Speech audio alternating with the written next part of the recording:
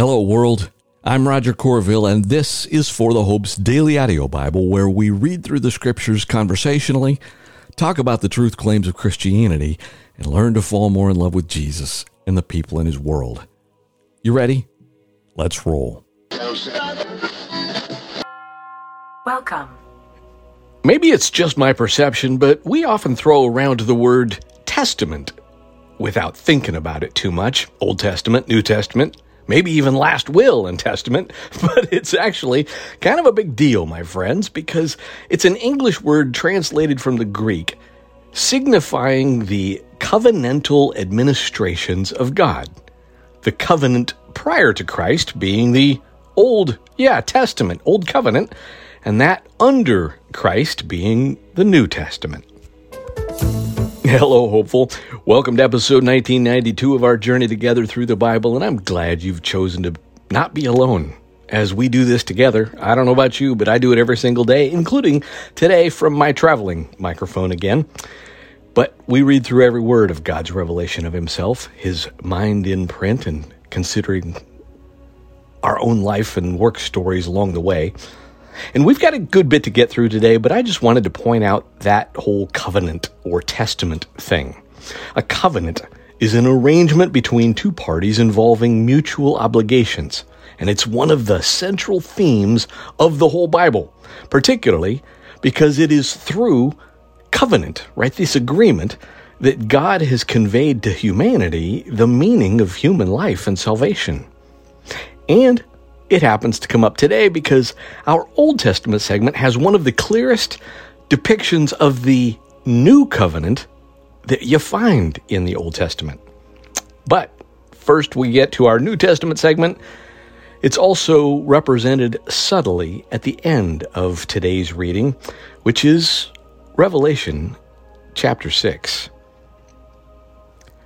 Then I saw the Lamb open one of the seven seals, and I heard one of the four living creatures say, with a voice like thunder, "Come." I looked, and there was a white horse. Its rider held a bow, a crown was given to him, and he went out as a conqueror in order to conquer. When he opened the second seal, I heard the second living creature say, "Come." Then another horse went out, a fiery red one, and its rider was allowed to take peace from the earth, so that people would slaughter one another. And a large sword was given to him. When he opened the third seal, I heard the third living creature say, "Come." And I looked, and there was a black horse. Its rider held a set of scales in his hand. Then I heard something like a voice among the four living creatures say, "A quart of wheat for a denarius, and 3 quarts of barley for a denarius, but do not harm the oil and the wine." When he opened the fourth seal, I heard the voice of the fourth living creature say, "Come." And I looked, and there was a pale green horse. Its rider was named Death, and Hades was following after him. They were given authority over a fourth of the earth to kill by the sword, by famine, by plague, and by the wild animals of the earth. When he opened the fifth seal, I saw under the altar the souls of those who had been slaughtered because of the word of God and the testimony they had given. They cried out with a loud voice, "Lord, the one who is holy and true, how long until you judge those who live on the earth and avenge our blood?" So they were each given a white robe, and they were told to rest a little while longer until the number would be completed of their fellow servants and their brothers and sisters who were going to be killed just as they had been. Then I saw him open the sixth seal. A violent earthquake occurred. The sun turned black like sackcloth made of hair. The entire moon became like blood. The stars of heaven fell to the earth as a fig tree drops its unripe figs when shaken by a high wind. The sky was split apart like a scroll being rolled up, and every mountain and island was moved from its place. Then the kings of the earth, the nobles, the generals, the rich, the powerful, and every slave and free person hid in the caves and among the rocks of the mountains. And they said to the mountains and the rocks, "Fall on us and hide us from the face of the one who's seated on the throne and from the wrath of the Lamb, because the great day of their wrath has come. And who is able to stand?" That is Revelation chapter 6.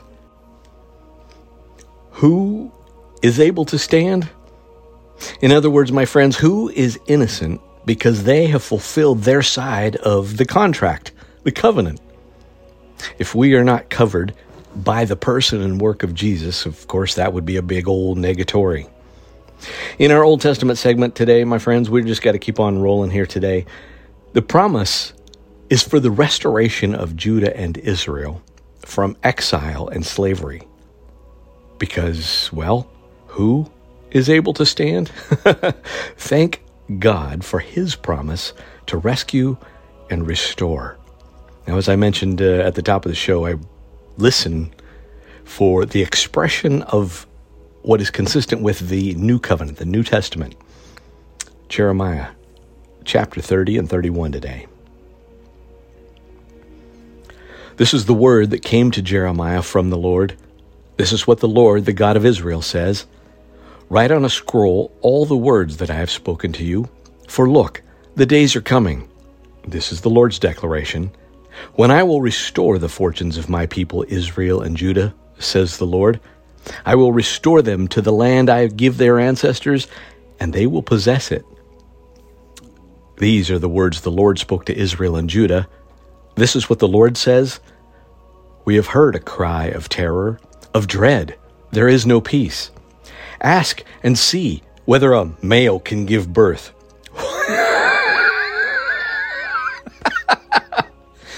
Okay, I'm just going to leave that in because we're a keeping it real kind of crew. Obviously, that is a rhetorical statement. Can a male give birth? Which, of course, just tickled my funny bone because we live in the most heinously postmodern, upside-down, make no sense, called black, white, and white, black, good, bad, and bad, good era I've ever seen in my whole life. Ask and see whether a male can give birth. Why then do I see every man with his hands on his stomach like a woman in labor, and every face turned pale? How awful that day will be. There will be no other like it. It will be a time of trouble for Jacob, but he will be saved out of it. On that day, this is the declaration of the Lord of armies, I will break his yoke from your neck and tear off your chains, and strangers will never again enslave him. They will serve the Lord their God, and David their king, whom I will raise up for them. As for you, my servant Jacob, do not be afraid. This is the Lord's declaration. And do not be discouraged, Israel, for without fail I will save you out of a distant place, your descendants out of the land of their captivity. Jacob will return and have calm and quiet, with no one to frighten him, for I will be with you. This is the Lord's declaration. I will be with you to save you. I will bring destruction on all the nations where I have scattered you. However, I will not bring destruction on you. I will discipline you justly, and I will by no means leave you unpunished. For this is what the Lord says, your injury is incurable, your wound most severe. You have no defender for your case. There is no remedy for your sores, and no healing for you. All your lovers have forgotten you. They no longer look for you, for I have struck you as an enemy would, with the discipline of someone cruel, because of your enormous guilt and your innumerable sins. Why do you cry out about your injury? Your pain has no cure. I have done these things to you because of your enormous guilt and your innumerable sins. Nevertheless, all who devoured you will be devoured, and all your adversaries, all of them, will go off into exile. Those who plunder you will be plundered, and all who raid you will be raided. But I will bring you health, and I will heal you of your wounds. This is the Lord's declaration. For they call you outcast, Zion, whom no one cares about. This is what the Lord says. I will certainly restore the fortunes of Jacob's tents and show compassion on his dwellings. Every city will be rebuilt on its mound. Every citadel will stand on its proper site. Thanksgiving will come out of them, a sound of rejoicing. I will multiply them, and they will not decrease. I will honor them, and they will not be insignificant. His children will be as in past days. His congregation will be established in my presence. I will punish all his oppressors. Jacob's leaders will be one of them. His ruler will issue from him. I will invite him to me, and he will approach me, for who would otherwise risk his life to approach me? This is the Lord's declaration. You will be my people, and I will be your God. Look, a storm from the Lord. Wrath has gone out, a churning storm. It will whirl about the heads of the wicked. The Lord's burning anger will not turn back until he has completely fulfilled the purposes of his heart. In time to come, you will understand it. At that time, this is the Lord's declaration, I will be the God of all the families of Israel, and they will be my people. This is what the Lord says. The people who survived the sword found favor in the wilderness. When Israel went to find rest, the Lord appeared to him from far away. I have loved you with an everlasting love. Therefore, I have continued to extend faithful love to you. Again, I will build you up so that you will be rebuilt, Virgin Israel. You will take up your tambourines again and go out in joyful dancing. You will plant vineyards again on the mountains of Samaria. The planters will plant and will enjoy the fruit, for there will be a day when watchmen will call out in the hill country of Ephraim, saying, Come, let's go up to Zion, to the Lord our God. For this is what the Lord says. Sing with joy for Jacob. Shout for the foremost of the nations. Proclaim, praise, and say, Lord, save your people, the remnant of Israel. Watch, I'm going to bring them from the northern land. I will gather them from remote regions of the earth. The blind and the lame will be with them, along with those who are pregnant and those about to give birth, and they will return here as a great assembly. They will come weeping, but I will bring them back with consolation. I will lead them to wadis filled with water, by a smooth way where they will not stumble, for I am Israel's father, and Ephraim is my firstborn. Nations, hear the word of the Lord, and tell it among the far-off coasts and islands. Say, the one who scattered Israel will gather him. He will watch over him as a shepherd guards his flock. For the Lord has ransomed Jacob and redeemed him from the power of one stronger than he. They will come and shout for joy on the heights of Zion. They will be radiant with joy because of the Lord's goodness, because of the grain, the new wine, the fresh oil, and because of the young of the flocks and the herds. Their life will be like an irrigated garden, and they will no longer grow weak from hunger. Then the young women will rejoice with dancing, while young and old men rejoice together. I will turn their mourning into joy, give them consolation, and bring happiness out of grief. I will refresh the priests with an abundance, and my people will be satisfied with my goodness. This is the Lord's declaration. This is what the Lord says. A voice was heard in Ramah, a lament with bitter weeping. Rachel weeping for her children, refusing to be comforted for her children because they are no more. This is what the Lord says. Keep your voice from weeping and your eyes from tears, for the reward for your work will come. This is the Lord's declaration. And your children will return from the enemy's land. There is hope for your future. This is the Lord's declaration. And your children will return to their own territory. I have surely heard Ephraim moaning, saying, You disciplined me, and I have been disciplined like an untrained calf. Take me back so that I can return, for you, Lord, are my God. After my return, I felt regret. After I was instructed, I struck my thigh in grief. I was ashamed and humiliated because I bore the disgrace of my youth. Isn't Ephraim a precious son to me, a delightful child? Whenever I speak against him, I certainly still think about him. Therefore, my inner being yearns for him. I will truly have compassion on him. This is the Lord's declaration. Set up road markers for yourself.